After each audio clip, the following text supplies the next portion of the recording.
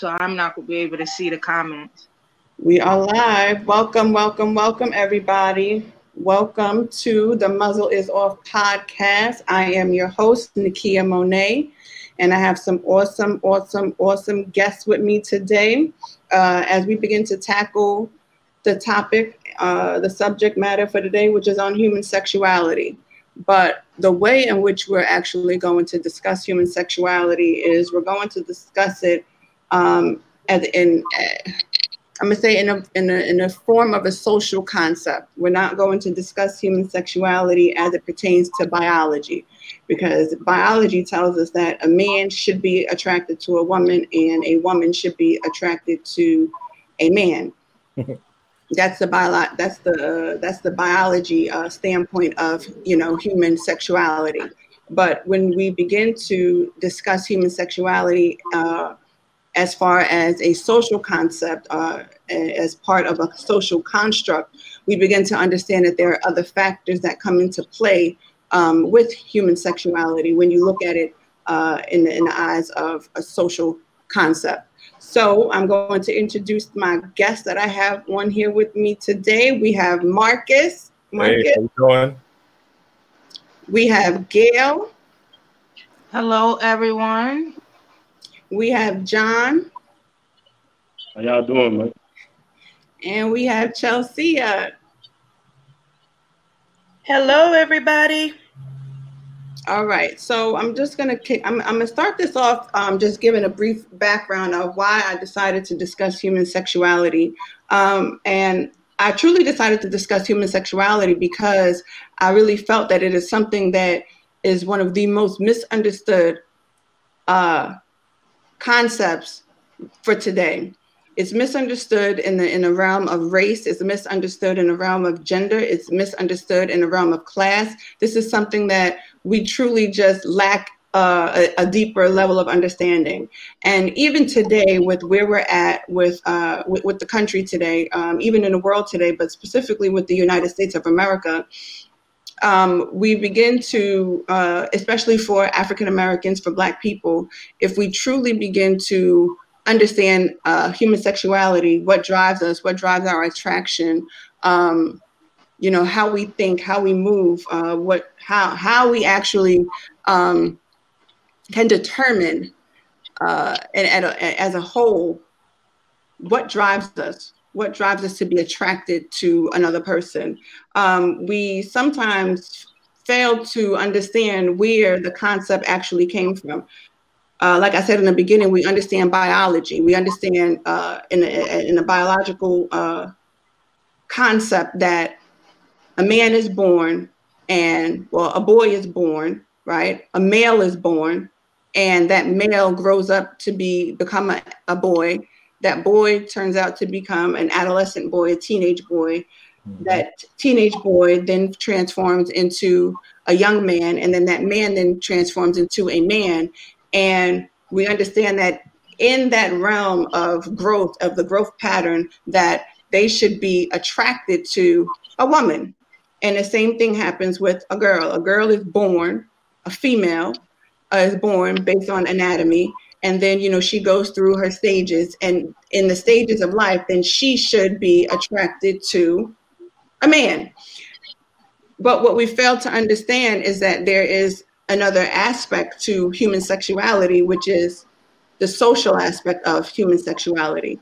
And we don't quite grasp that aspect of human sexuality.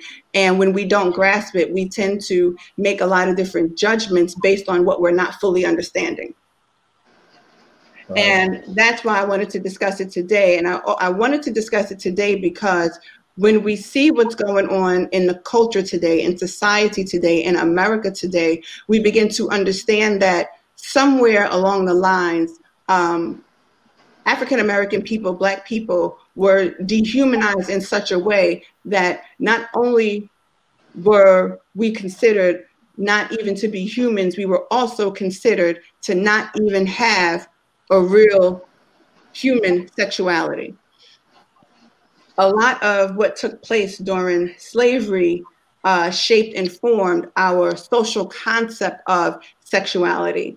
And that's what I wanted to truly discuss today. I wanted to discuss that. I wanted to take it back to the beginning in order for us to truly understand where we are today. And the only way how we're able to do that is if we dissect what happened during slavery. And part of what happened during slavery, especially to men and women, African American men and women, is African American men and women were raped. Mm-hmm. They had to participate in breeding farms. Mm-hmm. They had some men were, and even some women, men were castrated, suffered from genital mutilation, had to entertain their slave masters sexually. And then you had a system that was used in order to break them. There are reports that say that the buck breaking is not true. It's fiction. It's not the true depiction of the story. But I beg to differ, because the truth of the matter is that there was a system in place in order to break slaves, male slaves, so that they would not rebel. And that's what I want to discuss today, because I believe that if we begin to understand human sexuality in a social construct, we will begin to understand where we are today as far as human sexuality. So I wanted to provide that framework of the discussion today, because I think that that is important to understand the concept and where I'm going. So Marcus, I'm going to ask you, what's your take on this? As far as slavery and sexuality, Mm-hmm. I would say, like you said, they use sexuality in various ways, not only to breed, not only to give people to create social class, who's the master, who's the slave, who's in charge. I would say we still see some of that mentality today, as far as many people experience sexuality in different ways. And in my opinion, most people's sexuality is their sexuality is developed by what they experience. So maybe they might experience sexuality through a perverse way, or maybe they might have experienced it through a healthy way. Who's to say? You know, I have my life and I have my views and values, and so how I view life is how I pretty much is what's going to attract me sexually. Now, when it comes to others, like I said, when it comes to slavery, they were exposed to certain things, things that fortunately I'm not exposed to now, because I don't know how it would respond to it. How can you respond to breeding farms? You know, that wouldn't be culturally acceptable now, even though it's happening. It's happening now. It might not be happening in that said way, but it's still happening now, which is when I was thinking about it, it is very baffling that we still have some of the same unhealthy sexual practices that was practiced back then. Now today, it's just seen in a different light. I agree. Anyone else? I agree with you, Marcus. I agree with you, Miss Moya. I appreciate the platform. I think it's important for today, right? Because if we truly understand fundamentally what was going on, we will begin to understand what's happening today.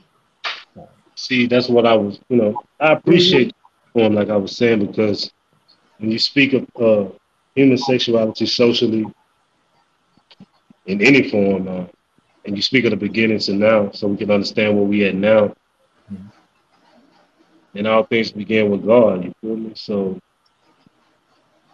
from that aspect of sex being perverted on by these fallen angels that were cast down here, the Nephilim, that they produce, sexuality has been perverse in so many different ways.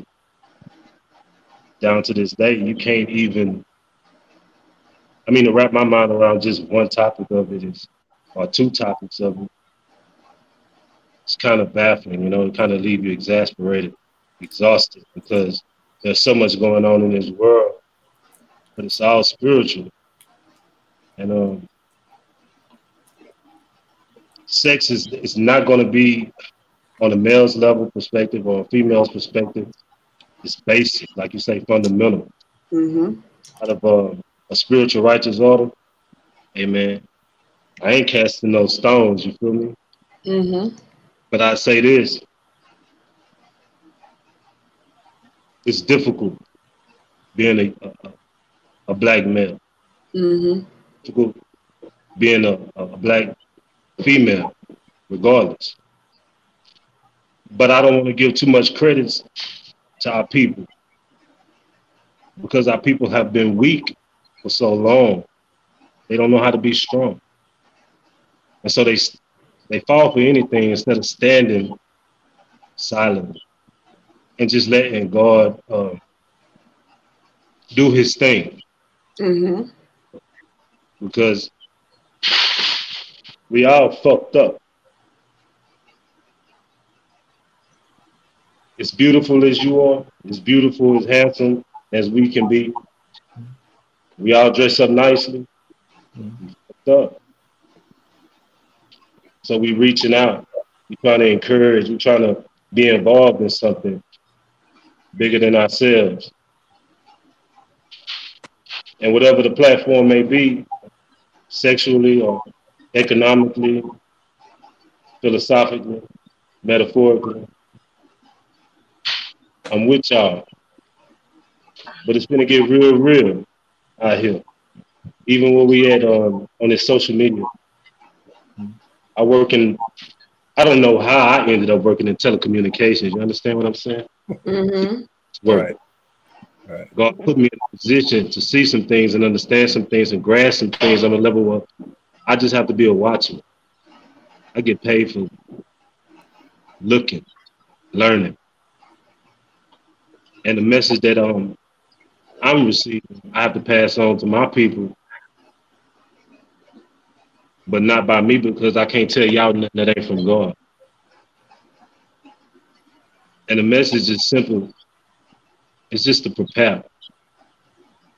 They say the Bible is an acronym for basic instructions before leaving Earth. Am I correct? Yep. But in actuality, it's basic instructions before living eternally. You could say that. Mm-hmm. Yeah, that's good. And mm-hmm. I'm saying that to say that y'all read y'all instructions carefully. Y'all meditate on what y'all read. When y'all share y'all podcast, Miss Moye, I love you. You don't even know it. I kill for y'all. And I'm going to say it like that because shit necessary and going to be necessary.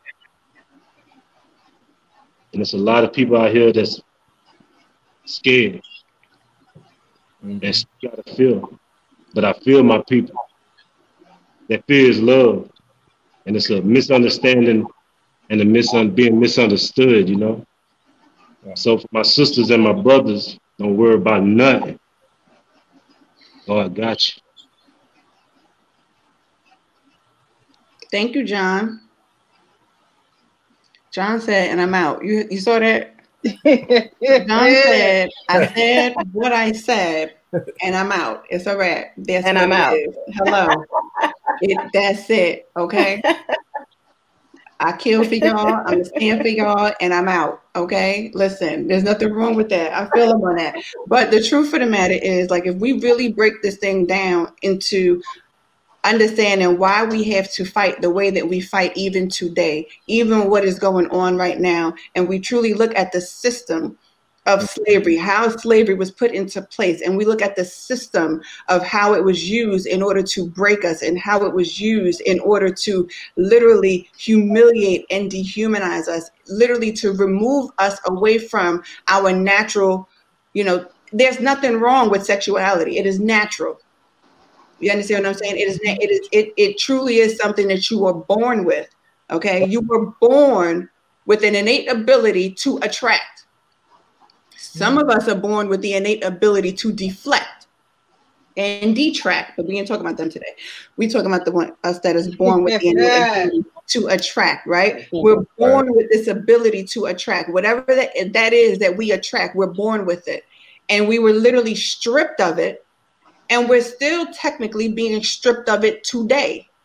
And the way that we're being stripped of it today is we're being basically treated as if we are less than, as if we are nothing, as if we are not human, as if we are not this sexual human being that deserves the right to explore our human sexuality. This is not something that is a law that needs to be passed to give to us, no, but it is something that we are literally being denied. And we're being denied this on a larger scale than ever before. When you truly look at what's been going on, even today, we see an image of a Black man being arrested, held to the ground, being restricted, can't breathe, can't fight, can't move, can't do anything, can't say anything. Number one, that's dehumanizing. That is humiliating. Mm-hmm. Mm-hmm. And then you're taking away his manhood because he has no power. Exactly. Those are the same if you really look at it, that is how we were broken during slavery. But we want to say, y'all need to forget about slavery. Stop talking about that. That happened back then. That's not going on today. You're not slaves today. You're free today. No, we're not free. We're free. The concept of freedom says, well, you know what? You can get up. You can go to work. You can go see your family. You're not working on a plantation. You're not picking cotton. You're not growing tobacco. You're not growing rice. You know what I'm saying? You're not being raped by a white master. You're not being abused by the missus. You're not, that's what we compare freedom to, right? What we fail to realize is that, okay, we might not be in slavery times, but we're still yet slaves. Right. And that's what we're failing to understand. When you have a system that has been in place to say, I'm going to dehumanize you. I am going to strip you of your sexuality. I'm going to tell you your Black isn't beautiful. I'm going to tell you that what you stand for, who you are, doesn't exist anymore. You want to know who you are? What's your name? Toby. Mm-hmm.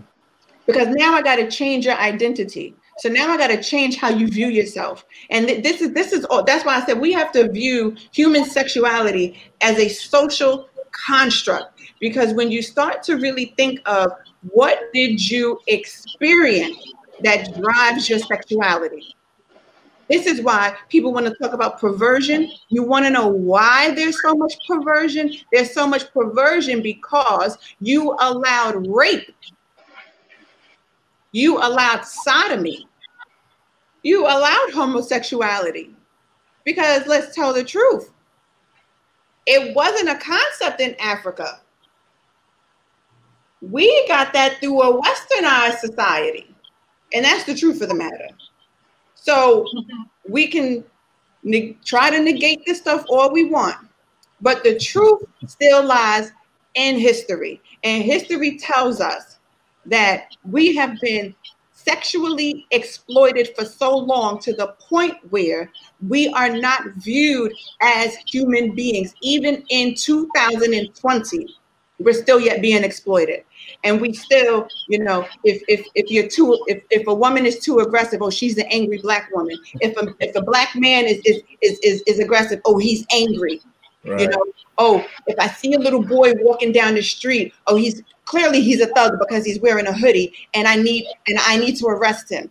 Oh no, oh, you're viewing a house that is not even a house, it's sticks that is being built. Oh, but because you walked in there, oh no, you're automatically a thief and you're running, and I got to chase you down the middle of the street and shoot you because I am taking on the role of overseer.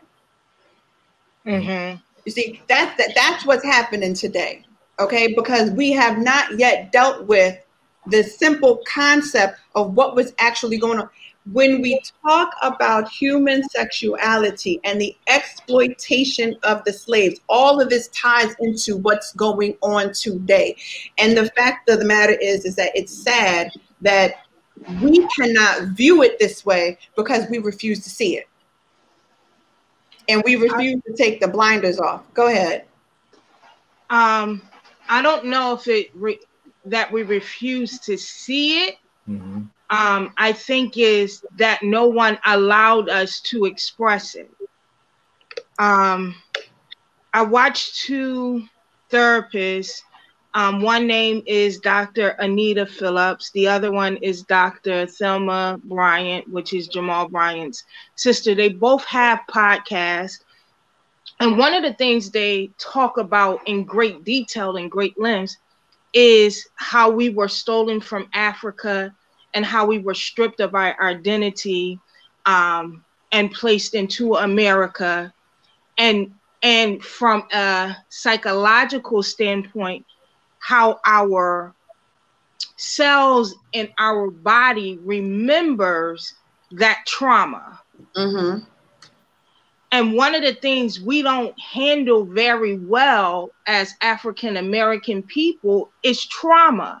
Mm-hmm. Because as we have grown, we have always been told to be that strong Black woman, be that strong Black man. Don't tell what went on in the house. Don't tell what goes on. So we have never had a place where we can fully talk and express how we feel about all the social injustice. Hold on, I just got a tornado warning in Philly.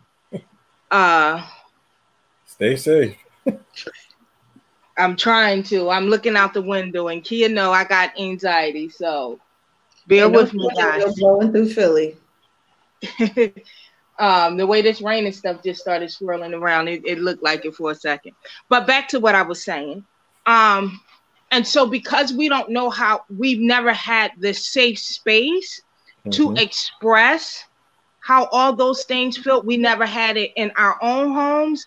And then when we go outside, what we call white America doesn't give us a safe space. So where do we go to express that? So I think it's more than just us denying it. We deny it because we don't have a safe space to express it, if that makes sense. Marcus? Oh, I believe it does make sense. But I will also add to that, not take away from it. I do believe that we, as African Americans or minorities, however you want to see it, we do have a safe place, and that's family. Yes, things that happen in a family that we were told that shush about, and this and other things, and etc. I believe we're still though we're not physically in slavery, we're still mentally in slavery. I do agree with that. We become slaves to different things, and to that, we haven't allowed ourselves as a people. Even if you take race out of it, we haven't allowed ourselves as a people to recondition ourselves to what's important. Healthy sexuality, in my opinion, once again, is going to come from a healthy family.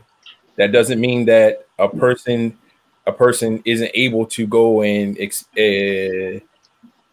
indulge in any deviant fantasies or deviant lust or anything like that. You know, once again, we're talking about exposure. We can be exposed to healthy sexual practices, sexuality. We can be exposed to the family unit. Do we want it though? Mm-hmm. Do we want it? Yes, ma'am. But how many of our family units are in a healthy is a healthy family unit? One thing I've learned through my studies of psychology is that you don't know that you're in a dysfunctional situation until somebody points out to you that it's dysfunctional. Right. And many of us have been living in dysfunctional households and family structures. And it's not until somebody points out to us that it's dysfunctional. And then we say, that's not abnormal. Secondly, if you talk to a lot of people, family structures are not safe places anymore. No, they're not. So you're saying, even if we just look at the levels of right now, we're in COVID-19 and everybody has been sheltered in place. The level of domestic violence and child abuse and neglect that has been going on within family homes has been astronomical. Some of my friends that are social workers and therapists talks about what was actually scared and afraid for some of their clients, for many of their clients, to be home because they found the safe space at the school safer than in their homes. And the last thing is, there are a lot of tools that we were not taught. So there's a lot of things that we don't know. We don't have the skill set, the tools to use to de-escalate, to show emotions that's more than just fear and aggression and anger. We're missing a lot of things. And those things was taken from us, and we were stripped of that identity back in slavery, and we continue to perpetuate the cycle. And now that's why we're where we are right now. But that's why, that's one of the reasons why I said the conversation is important, because it literally is important to understand what sexuality is. And it literally is something that will drive how we feel, how we think, how we behave. You know, and we don't think of it that way. We just think of sexuality as, I want to have sex, or this is what I'm attracted to. But we don't view it as what it actually is, which it literally is a fundamental driver in who we are and how we are as a whole. And a lot of the way that we are is due to what took place so long ago that has literally, you know, in church, we always talk about generational curses, right? You know, what things that can be passed down from generation to generation. And when we discuss generational curses, we need to understand that some of this generational curse happened 400, 500, 600 years ago. You know, when you have a history of rape in a family, when you have a history of literal dehumanization within a family structure. You know, I saw a post. The post pissed me off because of what was written and how it was written, right? Because it was literally to poke fun at, saying, you know, Black people don't need this. They need their family structure fixed. And I read the post and I said to myself, well, you ruined our family structure. Okay. Because let's tell the truth. During slavery, okay, our family structure could not exist. If the master wanted to sleep with the wife, master had power to sleep with that wife. If master wanted to rape the husband, master had power to rape the husband. If master wanted to rape the 5-year-old daughter, master had power to rape the 5-year-old daughter. There was no respect. So when you view it from that concept, to put it into modern day terms, you ruined our family structure. You ruined how we viewed ourselves, the country, right? Because slavery was in fact law. So you ruined all of this, and now you're telling us what we need to fix and how we need to fix it. But the way in which it truly has to be fixed is by understanding, and people literally going into deep levels of therapy to understand why this occurred.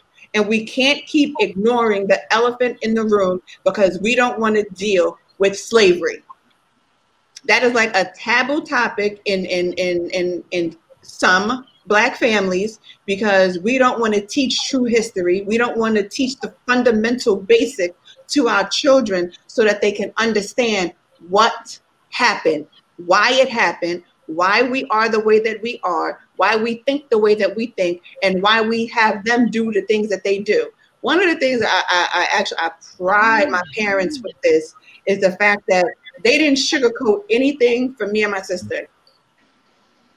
They were very conscious. They were very aware. And, you know, we used to watch, I believe it came on Sundays, Like It Is, with them. We would watch 60 Minutes with them. We would watch all the, you know, whatever came on PBS, we was watching it right with them. Why? Because they wanted to make sure that we were not ignorant to the fact of who we are, what's going on, and our history. Because we have to understand history to understand why we are in the position and in the place where we are today. And if you don't understand sexuality at its core, which is really behind how you feel, how you think, and how you behave, that's why half this stuff that's going on right now, when people see aggression, when they see, you know, what do they say? Oh, well, just comply with the police. Well, first of all, they've never really been for us, so therefore we can't just comply blindly. We have to comply within reason to understand what is it that you want, what is it that you're saying, what is it? Why are you even addressing me today?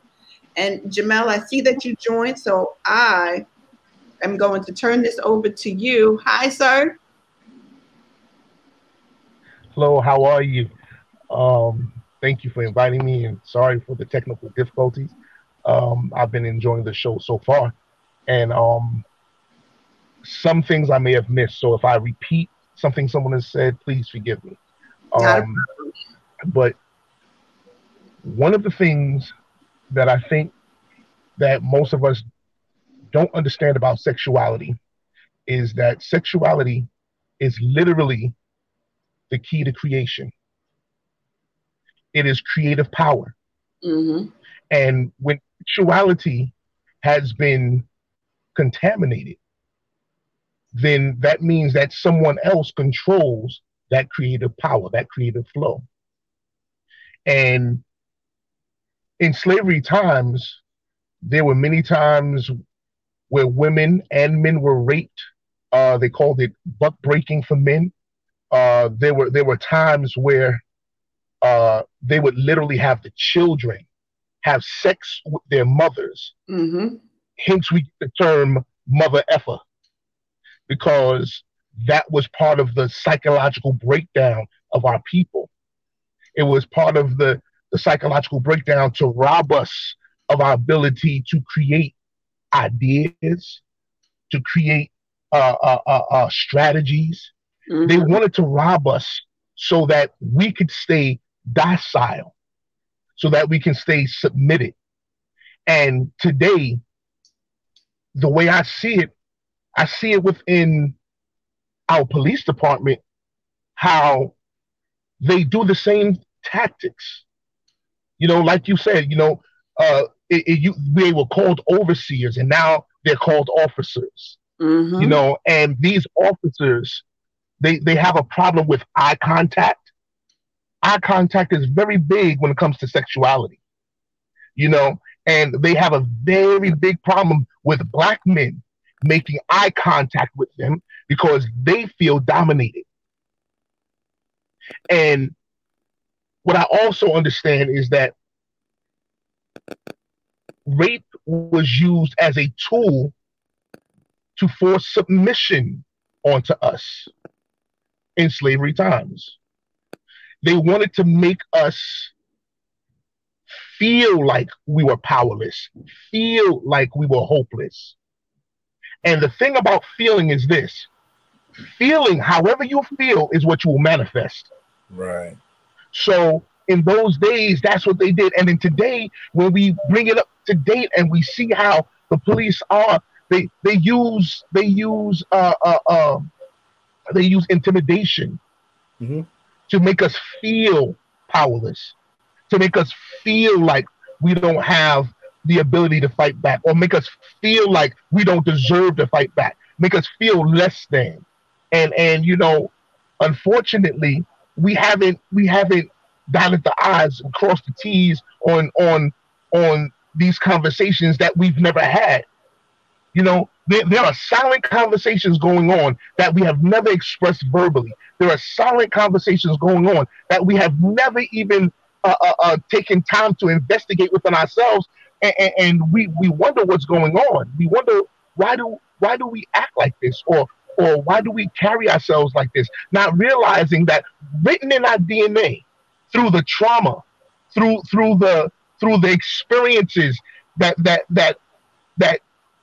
basically ripped our souls, ripped our spirits. Through those experiences, we have internal conflict that we didn't even know anything about because it was put in our DNA. Just like black men and black women have trauma in our DNA, white people have guilt in theirs. That's right. And here it is. Neither party really knows how to deal with it because it's never anything that's talked about. It's never anything that's expressed. And when you do not express something, when you do not get that out and you continually compress it, eventually there is an explosion. Eventually you find yourself sitting in a situation where you're yelling at everybody. You don't want to be bothered with nobody. You're annoyed and agitated with everybody, and you don't know where it came from. I think this will be last thing I'll say is another thing we fail to realize is that a man downloads into a woman information through his sperm. And if we have been programmed with a traumatic history, we continue to live those traumas. Sometimes we're living our great-grandparents' traumas. We're living our great-grandparents' frustrations and our great-grandparents' fears, and we don't know how we got here. And because we don't talk, especially in the black community, we don't really talk. And because we don't talk, we don't understand where these feelings came from. And these feelings go uninvestigated. And in turn, we continue not to really have an understanding, a working knowledge of who we are as a people, who we are as spiritual beings, because black people are very spiritual beings, very spiritual beings. And because we're very spiritual beings, spirit literally means awareness and consciousness. It means awareness and consciousness. And because we are spiritual beings, there are certain things in our awareness and in our consciousness that we have not investigated. And it's there, we see it, but we hide it. We're ashamed of it because we've been taught to be ashamed. We've been taught to be those who won't communicate it. Because whenever you do not communicate, you always leave room for manipulation. Yes. That's right. And we have been manipulated throughout the years. All right. At one point in time in my life, I remember having an argument with my brother, and I was telling my brother, I'm like, "Yo, we're post racism now." And that was like maybe 15 years ago, and my brother was like, "Oh, little brother, you're so gullible. You're so naive." And now I find myself so militant because my eyes have been opened to the manipulation. The manipulation was that they just changed methods on how they exercise racism. They just changed methods on how they rape our society and our culture. They just changed methods. So, I'll relinquish. I don't want to be greedy. You're not being greedy at all. But I mean, everything that you said was true. That's why I say it is important for us to have this discussion and tie it back to what happened. because we do not like to discuss what happened. We are a people that just want to deal with today, and this happened today, and this is what's going on right now, and you can't tell me. And it's like, no. There is history behind this. There is a reason behind this. There is a reason for the struggle. There is a reason for the pain. There is a reason for the trauma. There is a reason that has been so embedded. That's why people are saying, I've seen comments, talking about some of the Black community. Oh, well, you don't even take care of your own communities. No, pause. That's a lie. We do. And when we did, the government came in and ruined it. Right. Like, we truly study history and we truly study the construct of our neighborhoods. And then what happened? You got to remember, uptown, you had the Black Panthers, you had the Young Lords, you had the Black Panthers in California. They covered the neighborhoods. They took care. The Young Lords had their own medical centers. The Black Panthers own medical centers where we could go and receive services for free because we could not afford, to have medical coverage. And then what happened? You said, no, we're gonna flood the Black neighborhoods with drugs. We're gonna flood the Black neighborhoods with crime. We're gonna flood the Black neighborhood with guns. Like, people don't want to talk about what happened to bring about today. When you and I took some time yesterday because I had time, since people were pissing me off, so I had time to truly look up some statistics even on arrests. The truth of the matter is, we do not hold the largest number of arrests. It's not African Americans. It's actually Caucasians.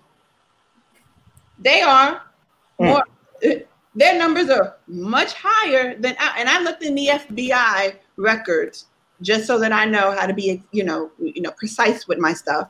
And I'm like, but when you see the images on TV, we have to understand this. When you see the images on TV, all you see is us. So you begin to think that they're crazy. See, they don't know how to act. See, they're not human. See, look at their behaviors. Look at how they think. Look at how they look at what they're doing. No. I think we need to roll a lot of this stuff back and begin to really do our research and understand the numbers and understand the data behind what's really going on. And part of what is happening is that, like I tell people all the time, y'all seem to think that the slave codes are gone. No, the slave codes are still here. They're just called laws. Mm-hmm. The slave codes went to the Black codes, went to the good old Jim Crow, went to the good old law. Mm-hmm. Okay? And that's how come we are treated differently. You could have a Black person and a white person up against the same charge, and that Black person is going to get charged more severely, and they're going to do a lot more time than that same white counterpart. That's facts. Right. And that's been going on. Yeah. And a lot of that is because, listen, people have to understand human sexuality. It literally drives us. It has it has less to do with sex than it is to do with how do you think? How do you behave? What is it that is embedded somewhere in your mind that tells me, you know what? I probably should go commit a murder today. That comes from somewhere. You didn't just wake up and be a murderer. You didn't just wake up and be a child molester. You didn't just wake up and be a bigamist. You didn't just wake up and say, I want to do polygamy today. You didn't just, these things, we didn't just wake up and say, oh, boom, I'm here I am, this time to be. No, all of this stuff comes from somewhere. And Chelsea, you quiet, so I'm calling on you. I'm just quiet because I'm taking in everything. Everybody's been saying such good stuff, and I'm like, okay. But so far I'm loving everything that's going on, and I agree with Jamel. You brought up some strong points, and I'm thankful for what you shared. I learned something that I was not aware of. A lot of the things that took place historically within slavery, as far as the things that you mentioned, especially with, I know definitely about the males, and, we know about the common portions, the master having the accessibility to basically any portion of the slave that he wanted, whether it was the child, the husband, or the wife. Whatever he wanted, he took it. As a matter of fact, my kids and I were watching Django not too long ago, and I know that that's a satire. So obviously there's many portions that are not real, but it's just the fact that Quentin Tarantino was bold enough to even depict a portion of what possibly could have taken place, as far as the beatings, the whippings, things of that nature, and how it is connected to our sexuality and how we see ourselves, how we feel about ourselves.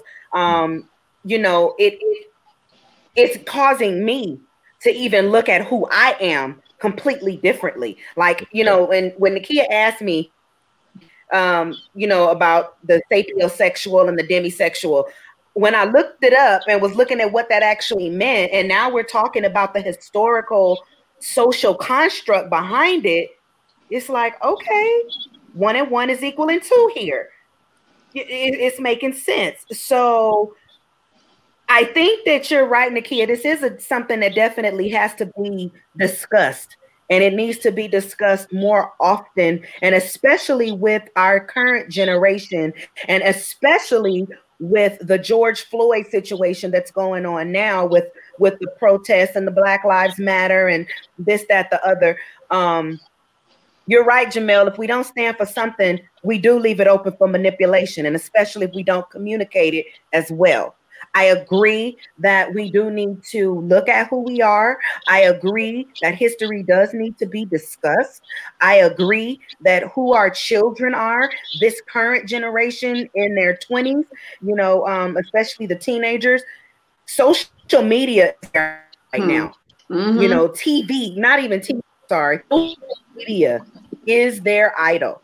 So whoever, whatever puts it on Instagram or TikTok, that's their Bible.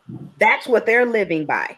So it is up to us who know better to begin to educate them. And, Nakia, maybe we need to do a TikTok and do something. You know what I'm saying? But just to get it out there so they can understand who they are and why they're doing what they're doing. I don't know about because the majority of them don't know. I don't know about no TikTok, man. Okay. But the majority. But just as Jamel brought these points up, I can go back to some of the people in our 40s in my age bracket. We have no clue. We have no clue. So yeah, it needs us for sure. The problem, one of the things that let me tell y'all something. This, as much as Martin and Lori and myself battled with me growing up, I am so thankful that Martin and Lori took the time to make sure that we were educated. I never forget, I said something, I'm not going to say that it was stupid, but according to my mother, it was stupid. Let me just say what she said. She said we were at the Black Expo. I never forget, because this is how traumatic that experience was for me. We were at the Black Expo at the Jacob Javits Center. I said something stupid. I don't know what I said. And she looked at me and she said, Nakia, that was stupid. I was like, oh, okay. And then she bought me a shirt that said, educate to elevate. And she said, and you're going to wear that shirt because you're never going to say something that dumb again. And she went on and on for a good hour about how dumb it was. And to the point where we were driving home in the car, and my father was like, all right, well, you're going to leave her alone now, right? Okay, we get the point. What she said was stupid, but you're not going to keep this going, right? And so she finally stopped. But one of the things that my dad always instilled in me, he said, it's better for people to assume you're a dummy than for you to open your mouth and remove all doubt. And those things stuck with me all the way through life at my good age of 39 right now, so that I know when I speak, I better speak and be sure of what I'm saying. Right. Right? And the problem is that today we have a lot of people that are speaking and they're unsure of what they're saying. So now you're opening up your mouth and you're showing everybody that you're just a dummy, right? And you're actually showing everybody that you lack the intelligence to even be speaking, right? And I just feel that some people probably should have had more Martin and Lori's in their life, although we battled, but it prepared me for where I am today so that I understand who I am. And oftentimes what we fail to understand is that the concept of what, people like to throw the Bible in our face, because you're a Christian, the Bible says slavery is okay. Pause. Let's run that back. That's not all the way true. And the type of slavery that was going on in the good days when Moses had to tell Pharaoh, let my people go, is not what Black people endured in America's system of slavery. Okay. I can't stand that. It irks my whole soul when I hear people say it. Okay. Well, we know what they use. Okay. And they use a good twisted version, and they did not say all the scriptures, and they did not use all the scriptures, because guess what? I didn't see where Israel was being raped by Pharaoh. Thank you. I didn't see where Israel was being castrated. I didn't see that part. They had to work. And guess what? And they was happy with the work they was doing because they wanted to go back. Okay. We didn't want to go back, truth be told. Now there was some, okay, that got scared into staying, right? And why were they scared? Because of what took place if you left, if you rebelled, if you ran. You know what I'm saying? They literally, let's think of Nat Turner. Nat Turner held, I think he held one of the first slave rebellions that we really know about, right? Mm-hmm. They cut his head off and left it hanging so that the slaves will remember, when you see that, know that that's what's going to happen to you, right? Did we not just hear that on the news from our president? You got to make examples. You got to be dominant. That's why I said, pay attention to the words that are being spoken today. Because if you pay attention to the words that are being spoken today, you will begin to realize that these words are echoing slavery. Right. The concept is echoing slavery. And we don't want to make 2 + 2 = 4 in this. We want to keep acting like 2 + 2 is like -15. And it's not. It's always going to be 4. That's what it is. And that's how it's going to be. And we don't want to deal with that. We have to understand that what took place during slavery was an assault on male masculinity and female femininity. So that we were no longer feminine. We were no longer masculine. We were nothing. We were absolutely nothing. We were not even worthy of dignity. We were not worthy of respect. We were not worthy of honor. We were nothing. And when you tie that into what's going on today, you will begin to see this is the frustration. That's why people mad about, listen, I don't promote violence at all, but people mad about looting and rioting and all this stuff. When you tell a people that they are nothing and that you get to treat them as if they are nothing, and you've been doing this for the last over 400 years, you've been doing this, and now it has become so deeply embedded in the system that the only thing people know how to do is rise up. That's why I said we are in a time of a great civil unrest because the people are tired and they're rising up. But now we have more voices that are rising with us. And the voices that are rising are the ones that are saying, you know what? Enough is enough. Black Lives Matter. Okay? Because we have now modern day Harriet Tubmans that are saying, you know what? I'm standing in the front lines with our brothers because they're getting murdered. We have modern day Nat Turners that are saying, you know what? No, we're not doing this. We're not going to live like this. We're going to escape out of this way. We have modern day, even Marcus Garvey was like, listen, I'm going to need everybody to gather yourselves because we're going to get this good vote and we're going back to Africa. That was his idea. We didn't go back, but that's not the point. You know what I'm saying? You know, but I'm just saying that's what he was gonna get the boats and the ships, and we was going all the way back. But we are yet still here, praise God. But now we're in a situation where we have people. That's why I said, we have to. If I saw this meme, and I'm so tired of people always associating Malcolm X with violence. Malcolm X was not a violent person, but what he did not believe in, he did not believe that you had the right to sick dogs on us and think I can't stick them back. That's that. Yeah. Okay?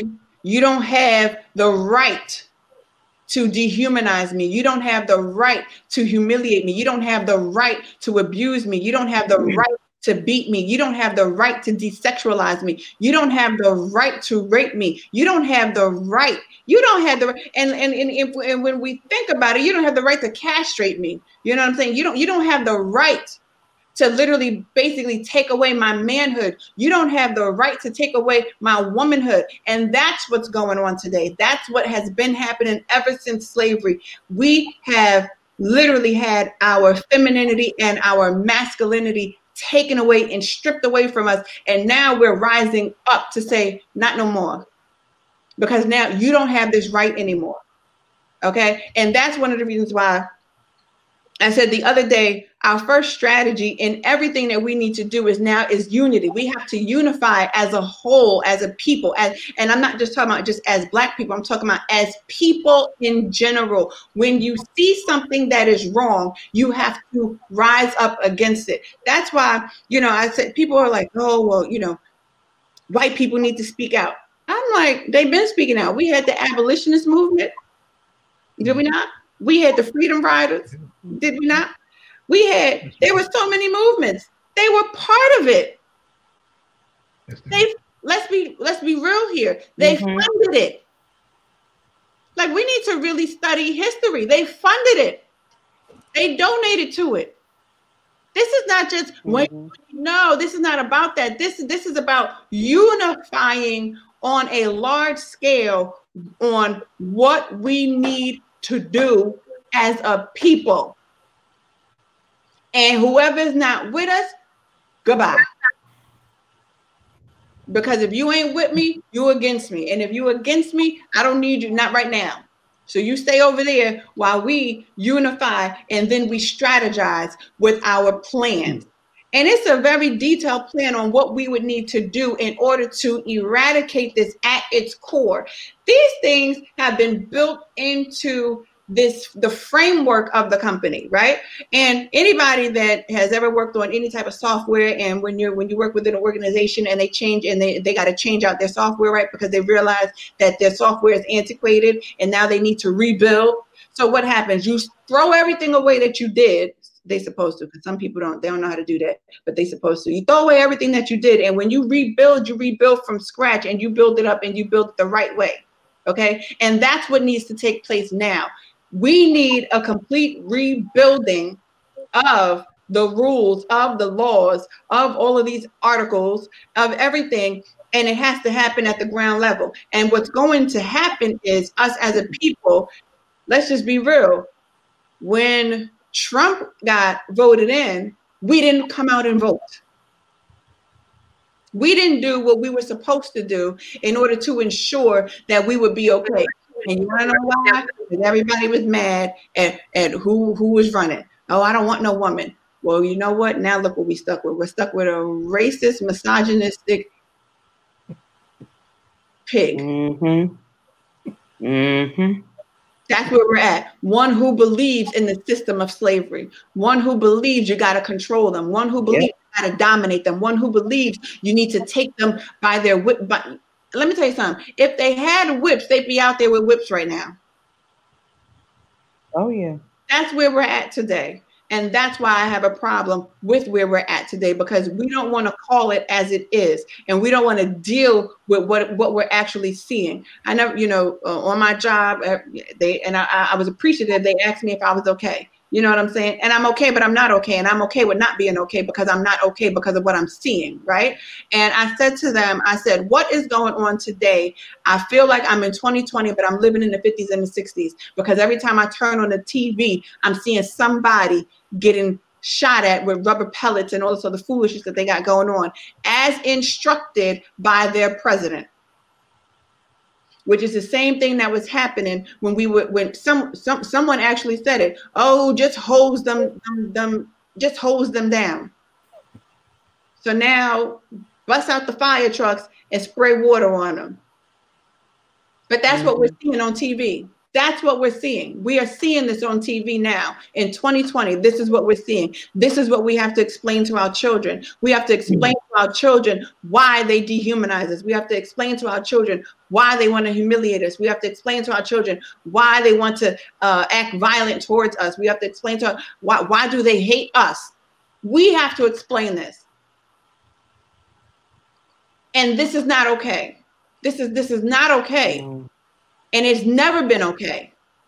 And the fact that it took, and it's sad, because it's the fact that it took George Floyd's life for us to wake up. We saw this with Trayvon Martin. We saw this with Sandra Bland. We saw this with Corinne Stephens. We saw this, if that's her name, the young girl that was out in where was she at? Was she in Baltimore? We saw this with Freddie Gray. We saw this with Tamir Rice. We saw this with Mike Brown. We saw this with Eric Garner. The fact that I can count off these names, we saw it. And we did not stand unified the way we're standing today, because we did not want to face the harsh reality that this right here, this is happening. Mm-hmm. That's the reality of the situation. And it's been happening, because now we're being raped in a different way. We're being sexually assaulted in a different way. Sexual assault is not just physical. That man was laid face down on that ground. No power. No power. To the point where even the people that were standing watch were scared to intervene. Think about it. Could you intervene? At the risk of being shot by one of them 3 officers that was standing there? Could you intervene? The only thing they could do was use their voice. And they were basically told, your voice means nothing. You are voiceless in this situation. I'm not getting off. I'm going to stay right here where I'm at. You have no voice. You have no power. And you have no authority over me. I'm the officer. I'm the overseer. I'm the HNIC up in these streets in Minneapolis. That's what they did. That's what they've been doing since slavery. That's what's happened right now. Because the truth of the matter is, if we truly study the history of policing in this country, we'll begin to really understand that all them overseers did, from that good cotton field, from them tobacco fields, from them rice fields, all they did was become officers of the law. And it's been embedded ever since we were on the chain gangs. This is how you rule over them. This is how you control them. How in the world is it that all these crazy psychotic Caucasian people, you done shot up churches? What was the dude name that blew up the buildings in Oklahoma? You had the other one that was down here in what was that, in Georgia, setting off bombs and stuff. They all get to go to jail. All of them. Mm-hmm. They get to see a day in court.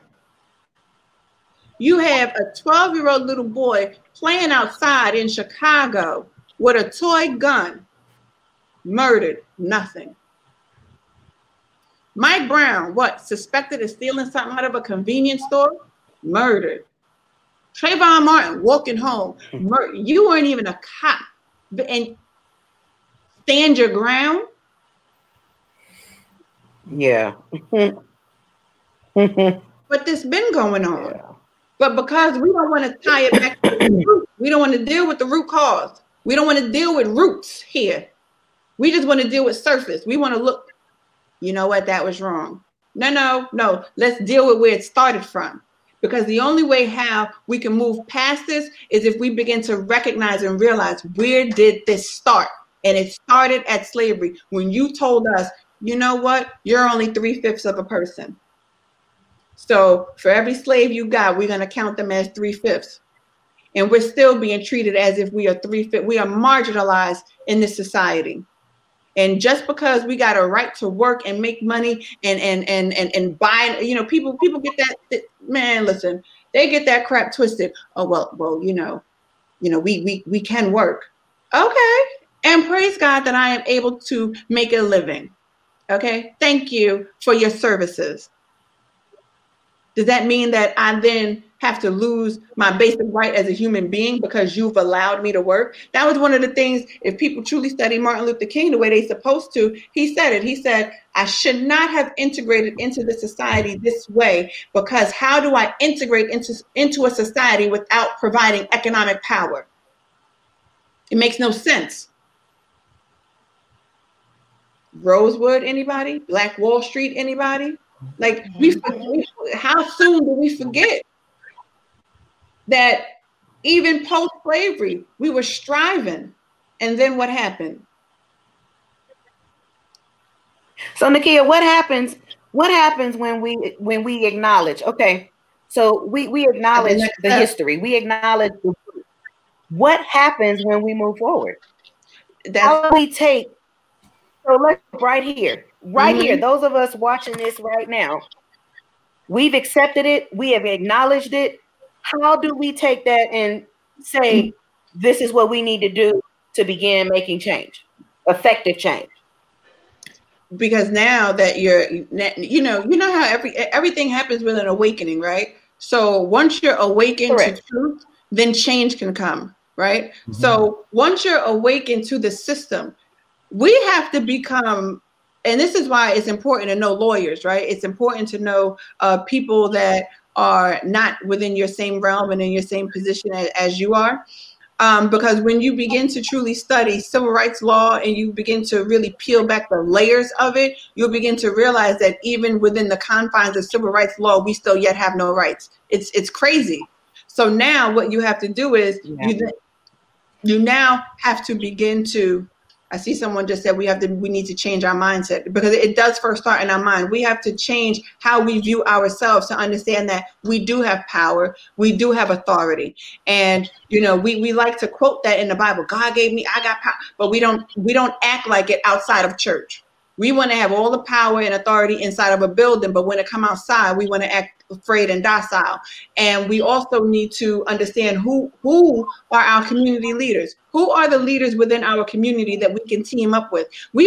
This is not something that you can do by yourself. You have to literally join a team. You understand what I'm saying? Mm-hmm. I literally volunteered with Sean King yesterday. He sent out the email.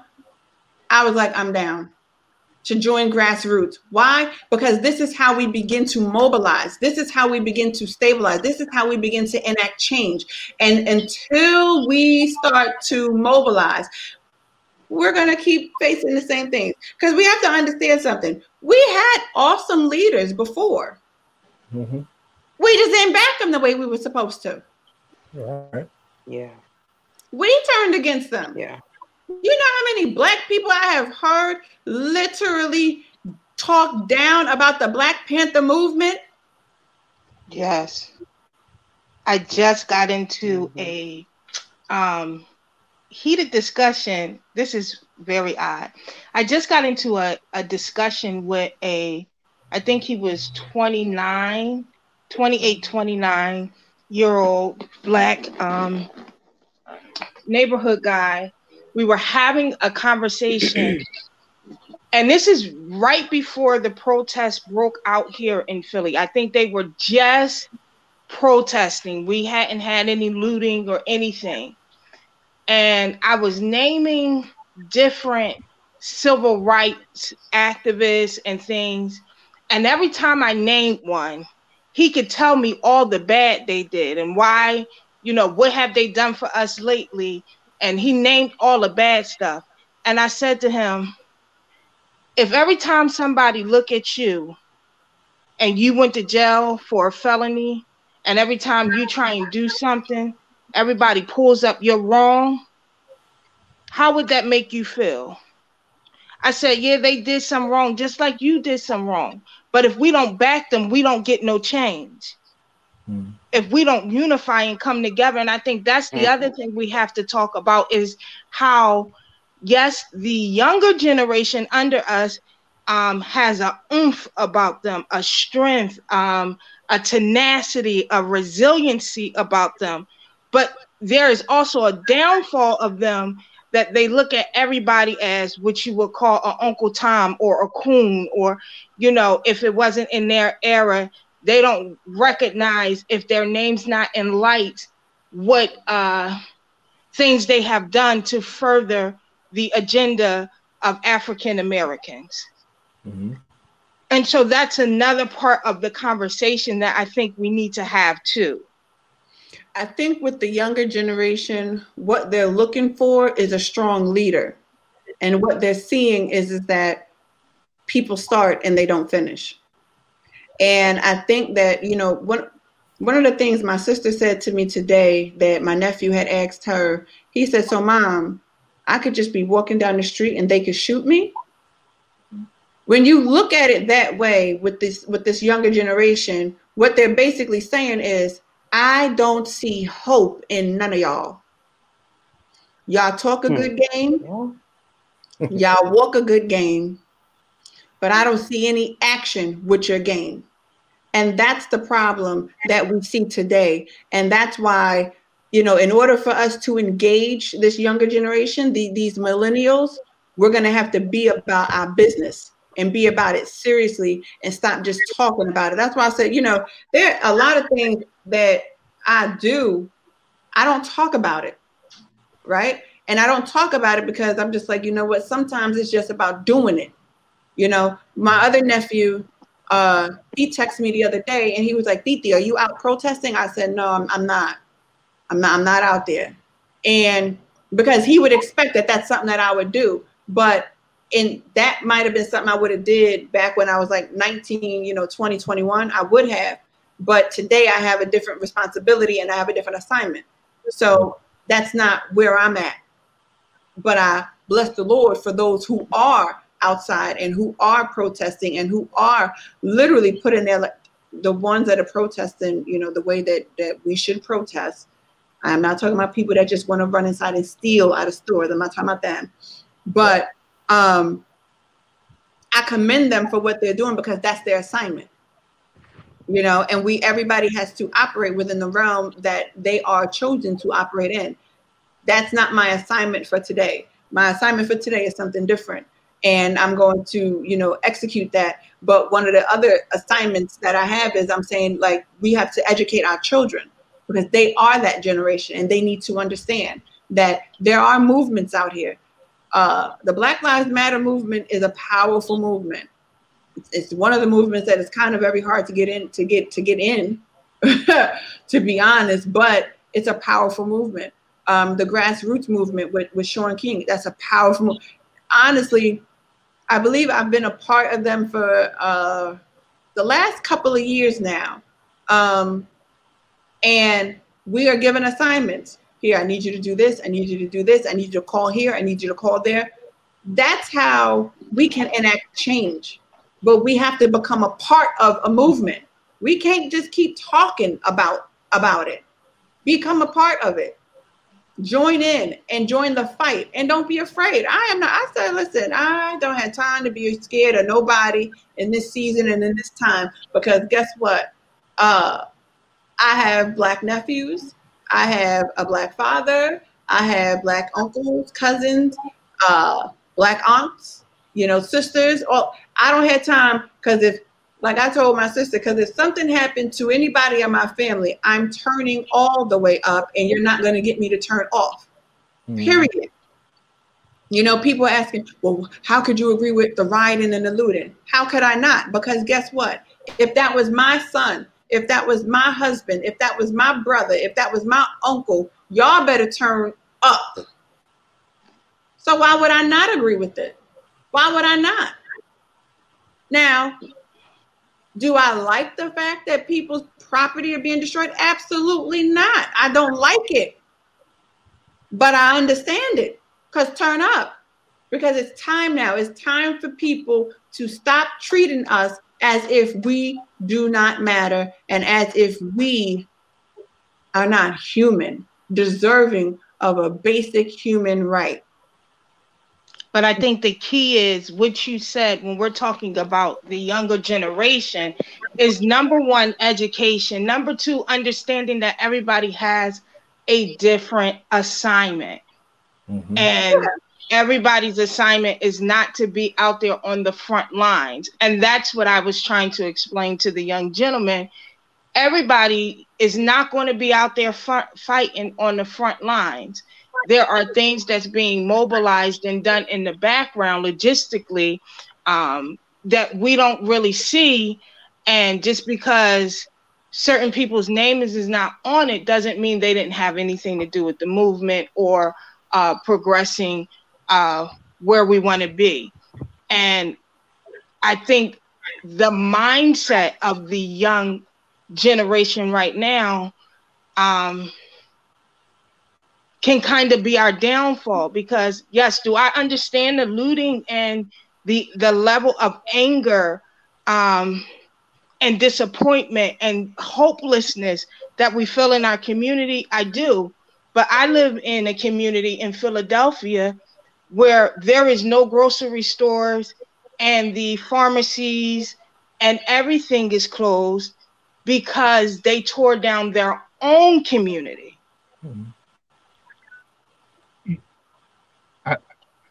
I think one of the main things that has to happen is this. He calls the young because they're strong. Mm-hmm. He calls the older because they're wise. The youth definitely have the strength to get the job done, but the wisdom needs to be added. But the older generation is not presenting themselves as people to give instruction. And the youth will not take instruction. And when there are some who do present themselves, the youth will not take instruction from people who have no works.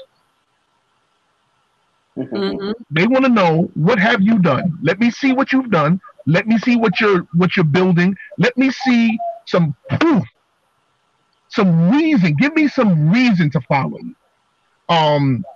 If we really think about it, Jesus was a youth when he was turning over those tables in the temple. But Jesus had the wisdom as well. He had the wisdom to know when to do what he did. There is a time for you to go in, and you go in as a roaring lion. But then there's another time where you have to strategize. There's another time where you have to come together with a plan. You have to work with other people. One of the biggest issues within our communities is that everybody wants the limelight. Everybody wants to be in front of the cameras. Right. Everybody wants to do that. And being in front of the cameras, being in the limelight, comes with a responsibility. And people don't understand that. There's a responsibility that you have now once you're in front of that camera. Now you just can't act any type of way. Now you just can't enact any type of foolishness. Now you must present yourself as one who is wise, because the camera is on you. The light is being shined on you now. The other part is I kind of want to bring it back to the sexuality of it, is the fact that it's almost as if you have a child who was not taught. You know, when I was younger, my mother and my father didn't talk to me about sex. They didn't talk to me about that stuff. You know what I'm saying? I had cousins who put me on to certain things. And, you know, I ended up losing my virginity at a very early age, 11 years old. And I lost it to a grown woman, which in turn had me just all over the place. I was just all over the place, all over for a long while. I was just all over the place, you know, and that's what the youth are today. And in terms of no one has sat down and talked to them and really given them open, honest answers concerning what's going on. Mm-hmm. Like, I can see. Last night I was talking with my niece, and I had to really let her know, like, yo, there's some things that you're going to experience as a young woman that you shouldn't have to experience. Mm-hmm. But let me open your eyes to it so that when you see it from afar off, you can make a detour, or you can strategize on how to nullify it. Mm-hmm. But the problem is we don't want to have these open conversations, especially when it comes down to sexuality, politics, and religion. Those three things, we don't want to talk about real stuff. And when it comes to it, now we have these kids full of rage, full of energy. And not only that, but we forget that they've been locked up for the whole year. Locked up in the house. So there's a whole bunch of pent-up energy. And it's a shame that those that are 40 and up have not taken the time to really invest in the young people and say, hey, you know what? You guys have all this energy and y'all are doing a great job. You have brought attention. You have brought this whole country to attention now. Now let's bring them to our knees. Let's bring them to their knees. And this is how we're going to do it. This is the strategy. This is the instruction. This is how we're going to do it. I mean, it takes certain things that are just as...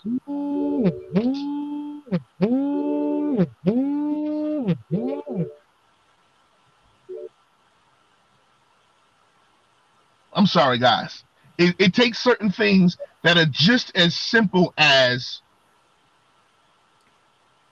at where I worship, we feed the community Mondays, Tuesdays, Thursdays, Fridays, Saturdays, and then we make sure that when we speak, we speak to the people in our community so that they can feel comfortable in knowing that there is a place they can come if things get crazy.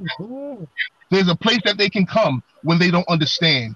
There's a place that they can come when they feel like they don't have the wisdom on what to do. I don't even know what to do. Unfortunately, we've just, the older generation has dropped the ball. We've dropped the ball. And that's why we here we are. You know what I'm saying? In order for us to have an open and honest discussion, because like I said, if we truly study human sexuality, it literally is something that drives how we think, it drives how we feel, and it drives our behaviors. And if we understand that in the social concept of human sexuality, we will begin to understand that it also shapes how we dress, how I might joke around with you. It's going to shape how I even verbally communicate with you. This is what it is. And if I have a perverted sexuality, then I'm going to have a perverted thought. And perversion is, every time people think of perversion, you always think, no, perversion is anything that is sick, twisted, and demented that formulates in your mind. You then begin to act it out because you have not been taught truthfully human sexuality and how normal it actually is. And a lot of it, like I said, it goes back to how we are shaped. There are certain conversations that we just did not have. Listen, I told y'all on Facebook a while ago when I was joking, but I wasn't joking, I was serious. I believe when I was like 10, 11 years old and my mother played that song, Tonight is the Night, I believe to her that was her opening to try and have a conversation with me about sex. But when I responded to the song the way that I did, she was like, clearly you ain't ready, and we gonna exit stage, over here, and I don't know, we'll discuss this at a later date. But that later date never really happened, right? It didn't necessarily happen, and here we are today, right? But a lot of how I was raised, what I saw, what I experienced, right, drove how I viewed myself. And then it drives our actions, and then it formulates us into this human being that has a sexuality that we don't quite understand. And when you don't understand your sexuality, then you don't understand your thoughts, you don't understand your communication, you don't understand how you feel, you don't understand your behaviors. You begin to operate in this realm of such a lack of understanding, and then you wonder why there then erupts chaos. And then your chaos erupts, and now you're in a corrupt system, and now you're stuck looking like this meme right here, like, I don't know, right? And it all goes back to I wasn't taught right. I was told that this sexuality thing is taboo, and I can't discuss how I'm feeling. I can't discuss my emotions. I can't discuss this. I can't discuss that. I can't talk about it. So I got to keep this on the hush. I can't discuss this, And I think that right there in itself has truly harmed us. It has hindered us, and it has caused us to be in the state of where we are today. And now we have to talk about it so that we can move ourselves outside of this state and into a better state, and into a state that is ready, willing, and able to help and push and drive, because we need to drive this generation. Because I do not want to see another image of a Black man, Black boy, Black woman, Black girl being murdered in the streets by those whom are paid to protect and serve. I don't want to see that anymore. And I think that if we begin to have open and honest conversations, this is why this podcast began, and it's called The Muzzle is Off, because I believe that we need to have the conversation about things that have been so taboo that we refuse to talk about it. And when we don't talk about it, we fail to acknowledge it. And when we don't acknowledge it, it breeds. And it blows up into something that we can't even fathom, and something that we don't even necessarily want to see. And that's why we are here today, to truly discuss this whole month, every Wednesday this month at 7 p.m. This is what we're going to be talking about: human sexuality, because it's such a broad topic, and it's something that absolutely needs to be dissected, and it has to be understood, because we need to know what drives us. This human sexual, it drives us, and we don't recognize that it's actually our driver. Somewhere in our mind, we just think that, I don't know who we think is driving, but some people, whatever. This is a driver, okay? Because it's formulated back here. It's formulated within our mind. It's formulated in our being. It's formulated in what we see.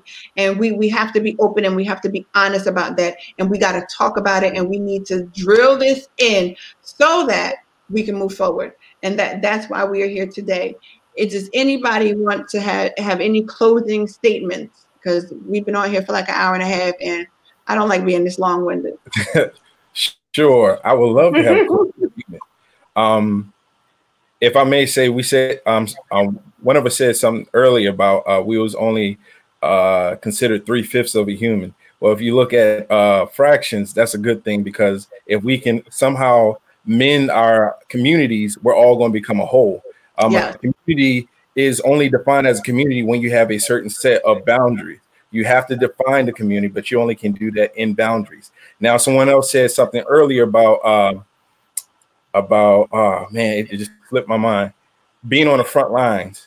In my worldview right now, where you're at right now is your front line. I work with kids, and when it comes to what am I fighting on my front line? I'm fighting for misdiagnosis, kids on meds that shouldn't be on meds. Kids are talking to people who aren't safe. Everyone that you're talking to don't have your best interests at heart. And we have to understand as a community, as a whole, that there is money to be made in dysfunction. That's why we have reality TV. That's why they show the riots in the people that are looting. It's money to be made. It's money to be made, but only when we stop operating as 3/5 and operating as a whole.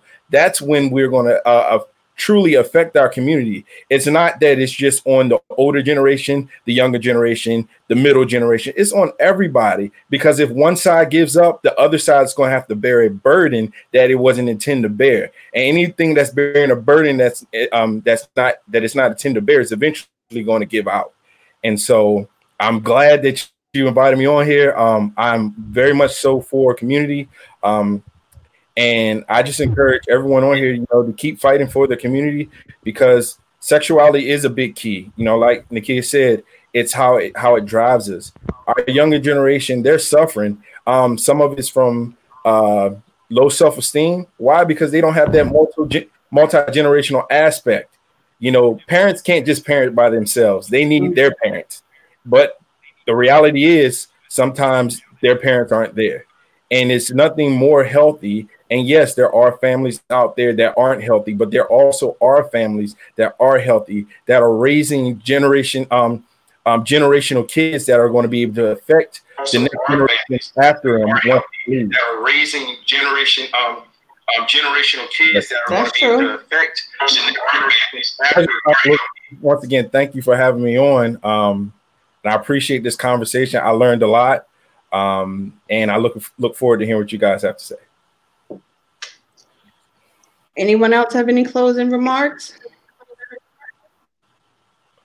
The only thing I'll say is that if we learn how to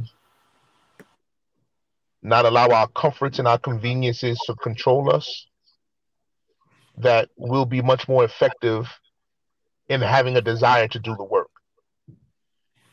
Most of the times we're dumbed down by society, because society gives us a whole lot of comforts and conveniences, and it makes you not want to fight, because you feel good where you are. You feel good with what you have and with what you're doing. I have a good job. I'm a police officer. I have a good job. Why? I don't want to give it up. No, I'm making good money. But in the end, revolution demands a sacrifice. Revolution demands a sacrifice. And if we don't give that sacrifice, then things will continue to be what they are. So let's just be careful with how we give in and submit to our comforts and our conveniences. And thank you for this time. I appreciate it. You're welcome. Thank you. Chelsea or Gail, any closing remarks? I'll just say this was more than enlightening. It was empowering for us as a people, for us as a culture. This is very much needed for such a season as this. I'm going to say a season as this.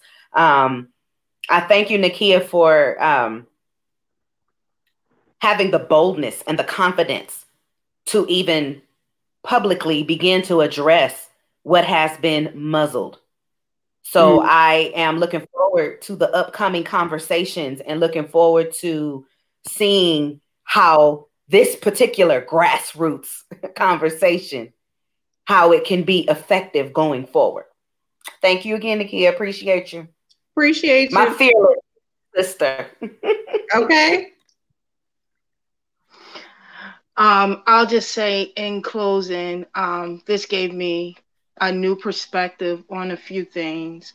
But while you were speaking of human sexuality and how it goes back, one of the things that I thought about was Freud discussing the developmental cycles of a child. And if you guys have a chance to ever take a look at that, every cycle that he talked about had a sexual context to it. So it was the anal stage, and I can't remember them all in its order, but he had a grasp on this before anybody else, and he talked about the development of a person through different sexual terms. So that this conversation actually helped me see that and draw the parallel. Lastly, I think we do all have to join and become community. The only way that we'll get to the end that we want to see is that we join forces and come together as a whole. One side can't fight the battle alone, so we need each and every one of us to continue this fight and battle. So here's what I'm going to say. I'm going to thank all of y'all for truly being my first guest, for helping me to launch and do this. I have been literally thinking about doing this for a long time and just would not. And I thank y'all. Okay. I really and truly thank y'all, and I appreciate y'all for agreeing to even come on. And what a lot of y'all don't know is that literally yesterday I changed the topic. So you did. it was always human sexuality, but I changed the scope of it because I said, for the time in which we are in, we have to discuss what we are seeing, and we have to, and I literally said, I said, Lord, I don't fully understand how this ties into human sexuality. And the pieces literally started to be put together in order to understand what's happening. And I think one of the things that, what I will say in closing is that what we have to understand is that human sexuality can be described as like these human drive states, right? And what those drive states basically say is what is used in order for us to accomplish goals. And I think now, if we begin to understand how we behave, how we think, how we act, how we move, we will then begin to accomplish the goals that we set forth out to accomplish. We have historically, we have started a lot of great movements, but we have not fully accomplished the goals of those movements. And not due to our own self, but due to, leadership passing, leadership being murdered, leadership, whatever happened with leadership. And then the voices that were supposed to, carry the baton, that the baton was passed to, weren't as effective as the leaders that we actually did have in place that were driving the change. So I think now that we are literally dissecting human sexuality, if we view it, like I said, in the social construct, and understanding that this is going to drive us into accomplishing our goals. And it's also something that is used to help us, to motivate us to accomplish our goals, and something that is also linked to our survival. If we begin to view it in that realm, we'll begin to understand just how powerful we actually are. And we'll begin to be able to mobilize together as a unit and truly begin to change things. I believe that due to the revolution now being televised, and due to the fact that we are not backing down, we are moving in this direction. And I just want to continue to drive the conversation forward. I don't want to go back, but sometimes we need to look back and see where we came from in order to drive forward, so that we know what we're battling and what we're up against, where the anger comes from, where the hurt comes from, where the pain comes from, where the trauma comes from, where the tears come from, where the frustration is coming from. And then we're able to now say, okay, now game on. Let's go to war and let's fight. So I just want to thank everybody that is viewing it, will listen to this podcast. I want to thank y'all again because I truly appreciate the fact that you sacrificed your time today and the fact that I literally changed the topic as of yesterday and that you guys still were ready and able and prepared to actually come on and give some real good feedback. I want everybody to know that I truly love y'all. I love everybody. I want us to be empowered. I want us to be strengthened even in this time. Everything that we are facing is not meant to destroy us. It is not even going to break us, but it is going to lift us up and carry us forward. And I want us to have the wherewithal to understand that we are literally moving forward. We are not fearful. We are not scared. We might be a little uncertain. We might be a little unsure, but we are not fearful and we are not scared. Fear does not drive us. Fear does not rule us. And there's change. You know, it's sad that this had to happen, but now change is here and we need to walk in that change and in the shift that is literally taking place even across this land. This is not just affecting our country. It is affecting over in the UK. It is affecting everywhere. People are seeing and people are saying enough is enough. What in the hell is going on in that United States of America? What in the hell is going on with that president? And they're seeing it now for what it is. And I will say this is something that Malcolm X was working on because he said, I believe America needs to be held accountable for her crimes against the Black people. Okay. And now, if we look at it, now America will be held accountable for her crimes against us. This is deep rooted. This was a crime. Okay. And they have fought tooth and nail not to pay us our reparations for the crime. This was a crime. This was not something like, oh, it's like, no, this was a crime. You robbed of our land. You robbed us of our identity. This is a crime. And right now, America is being charged in the public court of opinion for these crimes. And now we need to mobilize and really charge America for her crime. That's what I'm telling you the truth. Pay very close attention to why does Trump want to not be a part of the World Health Organization? Why there's so many different there's so many different avenues and there's so many different realms of what's actually going on that we really need to pay attention to, because the truth of the matter is America needs to be charged for her crimes, and we are deserving of the reparations. And I'm not talking about no 40 acres and a mule, because I ain't doing nothing with a mule in New Jersey. Hello. Okay. I'm not doing nothing with that. But if they could pay the Native Americans, if they can pay them for their crimes against them, then they can pay the African American people for their crimes against us. And that's where we need to be going towards. Yeah, we want to eradicate laws, we want to do all that stuff, but America owes us something. And America needs to pay. And it is time now for America to pay, because this is a travesty of what happened to our men and our women, to our ancestors. It is a travesty. And this should not have been allowed to happen. And we are seeing this travesty take place over and over and over again. And now there's a cry that went out to the land. And the truth of the matter is that I believe that the Lord has heard the cry that is coming from the land, and now there is an answer, and that answer has been unity, and that answer has been mobilized, and that answer has been strategized. And I will say this, and one of the things that we truly learn, if we truly study the battles of the Bible, and we truly study, even there's a book out called, The Battle of the Mind. One of the things that you have to do in order to win is you have to strategize, even in your thinking.